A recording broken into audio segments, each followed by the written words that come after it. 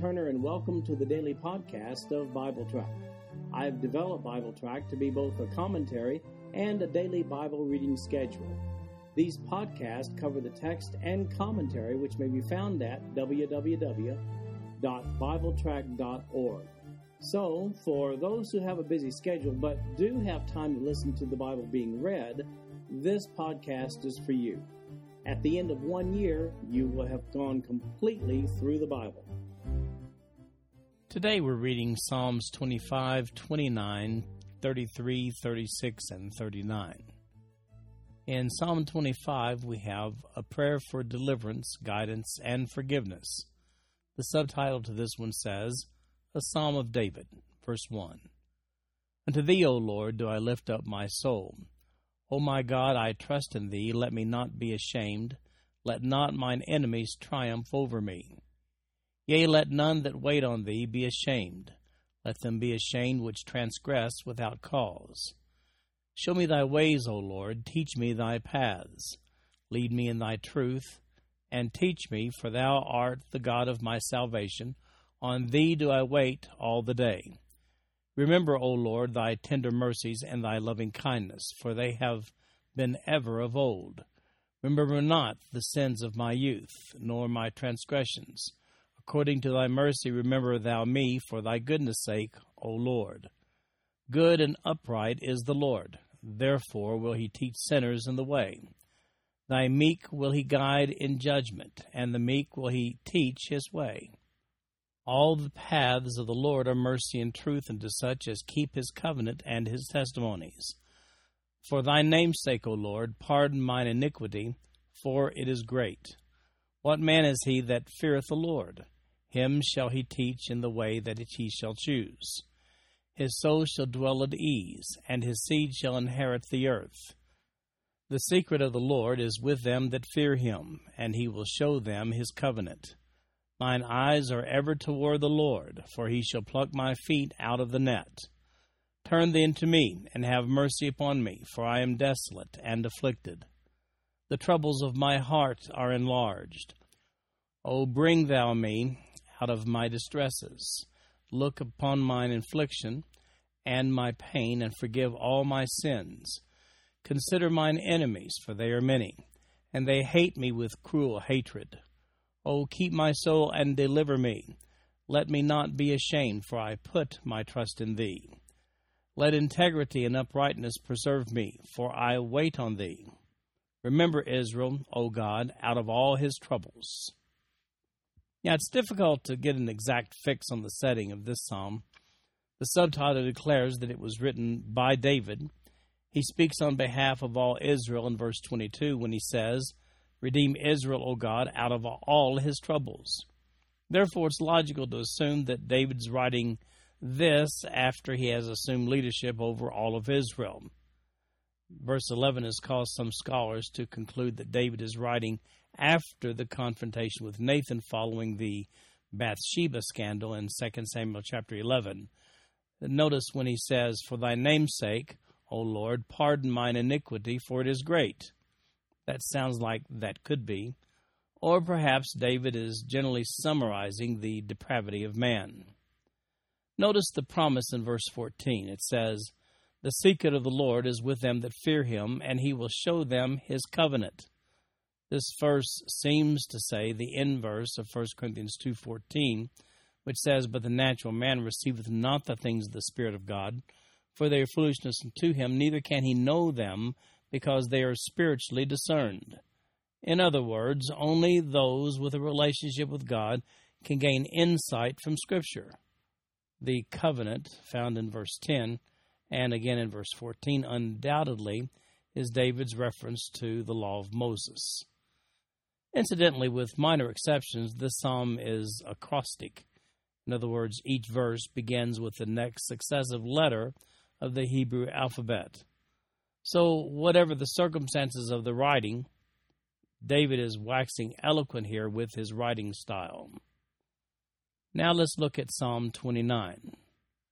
The voice of the Lord is pretty awesome in this psalm. The subtitle to this one says, A Psalm of David, verse 1. Give unto the Lord, O ye mighty, give unto the Lord glory and strength. Give unto the Lord the glory due unto his name. Worship the Lord in the beauty of holiness. The voice of the Lord is upon the waters. The God of glory thundereth. The Lord is upon many waters. The voice of the Lord is powerful. The voice of the Lord is full of majesty. The voice of the Lord breaketh the cedars. Yea, the Lord breaketh the cedars of Lebanon. He maketh them also to skip like a calf, Lebanon and Syrian like a young unicorn. The voice of the Lord divideth the flames of fire. The voice of the Lord shaketh the wilderness. The Lord shaketh the wilderness of Kadesh. The voice of the Lord maketh the hinds to calve, and discovereth the forest, and in his temple doth every one speak of his glory. The Lord sitteth upon the flood. Yea, the Lord sitteth king forever. The Lord will give strength unto his people. The Lord will bless his people with peace. The subtitle here clearly ascribes this psalm to David. With the Lord found in all 11 verses, I guess it's a no-brainer to conclude that this psalm is about magnifying an awesome God. Incidentally, when the Lord is written in all capital letters in the Old Testament, that's the indicator signifying a translation of the Hebrew word Jehovah, or usually or oftentimes pronounced Yahweh. Now Psalm 33, the steadfast love of the Lord. No subtitle to this one, verse 1. Rejoice in the Lord, O ye righteous, for praise is comely to the upright. Praise the Lord with harp. Sing unto him with the psaltery and an instrument of 10 strings. Sing unto him a new song. Play skillfully with a loud noise. For the word of the Lord is right, and all his works are done in truth. He loveth righteousness and judgment. The earth is full of the goodness of the Lord. By the word of the Lord were the heavens made, and all the host of them by the breath of his mouth. He gathereth the waters of the sea together, as an heap. He layeth up the depth in storehouses. Let all the earth fear the Lord. Let all the habitations of the world stand in awe of him. For he spake, and it was done. He commanded, and it stood fast. The Lord bringeth the counsel of the heathen to naught. He maketh the devices of the people of none effect. The counsel of the Lord standeth forever, the thoughts of his heart to all generations. Blessed is the nation whose God is the Lord, and the people whom he hath chosen for his own inheritance. The Lord looketh from heaven. He beholdeth all the sons of men. From the place of his habitation he looketh upon all the inhabitants of the earth. He fashioneth their hearts alike. He considereth all their works. There is no king save by the multitude of an host. A mighty man is not delivered by much strength. An horse is a vain thing for safety. Neither shall he deliver any by his great strength. Behold, the eye of the Lord is upon them that fear him, upon them that hope in his mercy, to deliver their soul from death, and to keep them alive in famine. Our soul waiteth for the Lord. He is our help and our shield. For our heart shall rejoice in him, because we have trusted in his holy name. Let thy mercy, O Lord, be upon us, according as we hope in thee. We aren't told the author for this psalm. This psalm may be summarized as follows. First, the righteous are to praise the Lord, verses 1 through 3, because the Lord is a dependable ruler, in verses 4 through 12, because the Lord is righteous as a judge, in verses 13 through 19, and it closes this psalm out with a final chorus of praise in verses 20 to 22. Notice the obvious reference to Israel in verse 12. It says, Blessed is the nation whose God is the Lord, and the people whom he hath chosen for his own inheritance. The psalmist goes on in verse 16 and says this, There is no king saved by the multitude of an host.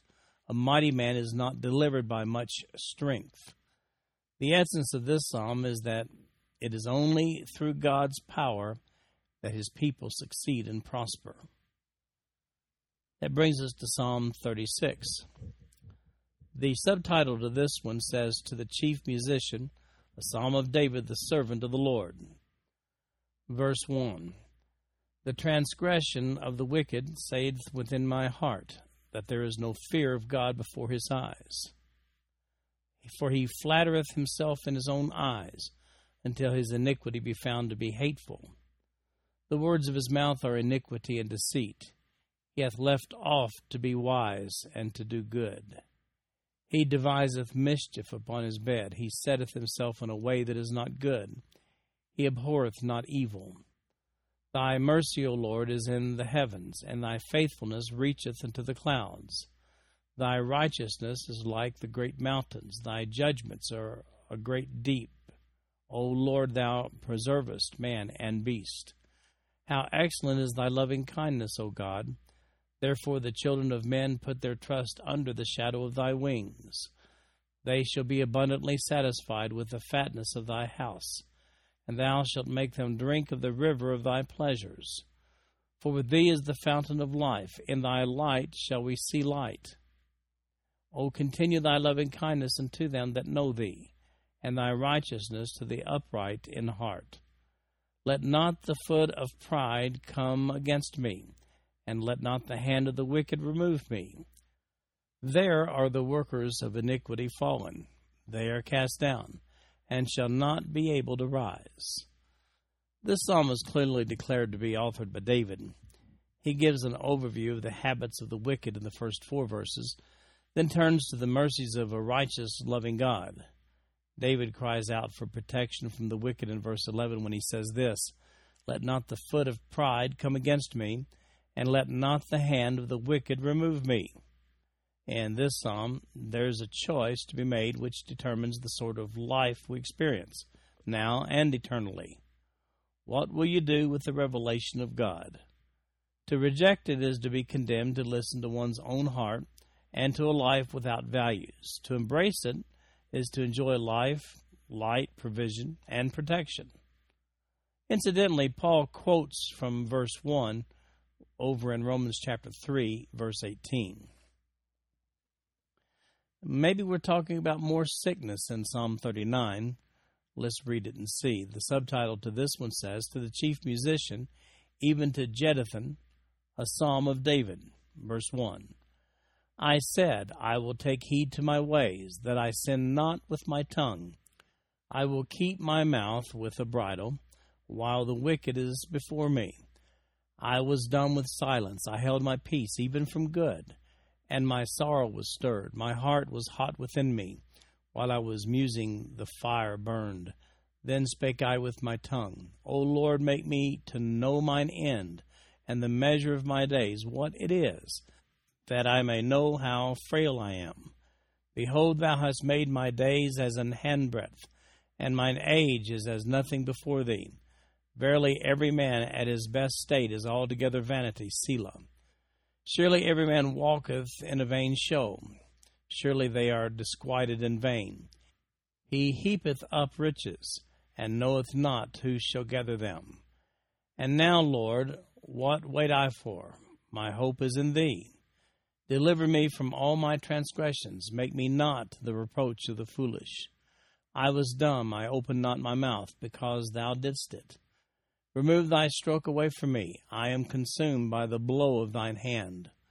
When thou with rebukes dost correct man for iniquity, thou makest his beauty to consume away like a moth. Surely every man is vanity, Selah. Hear my prayer, O Lord, and give ear unto my cry. Hold not thy peace at my tears, for I am a stranger with thee, and a sojourner, as all my fathers were. O spare me, that I may recover strength before I go hence and be no more.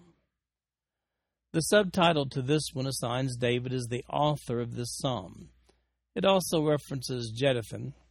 Here's an entry in the Easton's Bible Dictionary regarding Jeduthun. It means lauder, praising, a Levite of the family of Merari, and one of the 3 masters of music appointed by David. He's called in 2 Chronicles 35:15 the king's seer. His descendants are mentioned as singers and players on instruments in Nehemiah 11:17. He was probably the same as Ethan, referenced in 1 Chronicles 15, verses 17 and 19. In the superscriptions to Psalms 39, 62, and 77, the words upon Jeduthun probably denote a musical instrument, or they may denote the style or tune invented or introduced by Jeduthun. or that the psalm was to be sung by his choir. Maybe David refers to personal sickness in this psalm, or perhaps just the symptoms of old age. It's difficult to tell for certain. He seems to take a vow of silence regarding his condition, especially when in the presence of the wicked. His condition, however, does not seem to improve. He repents for transgressions and waits on the Lord for restoration. In verse 9, he plainly credits God. In verse 13, he seems to be suggesting that he might in fact die from this ailment.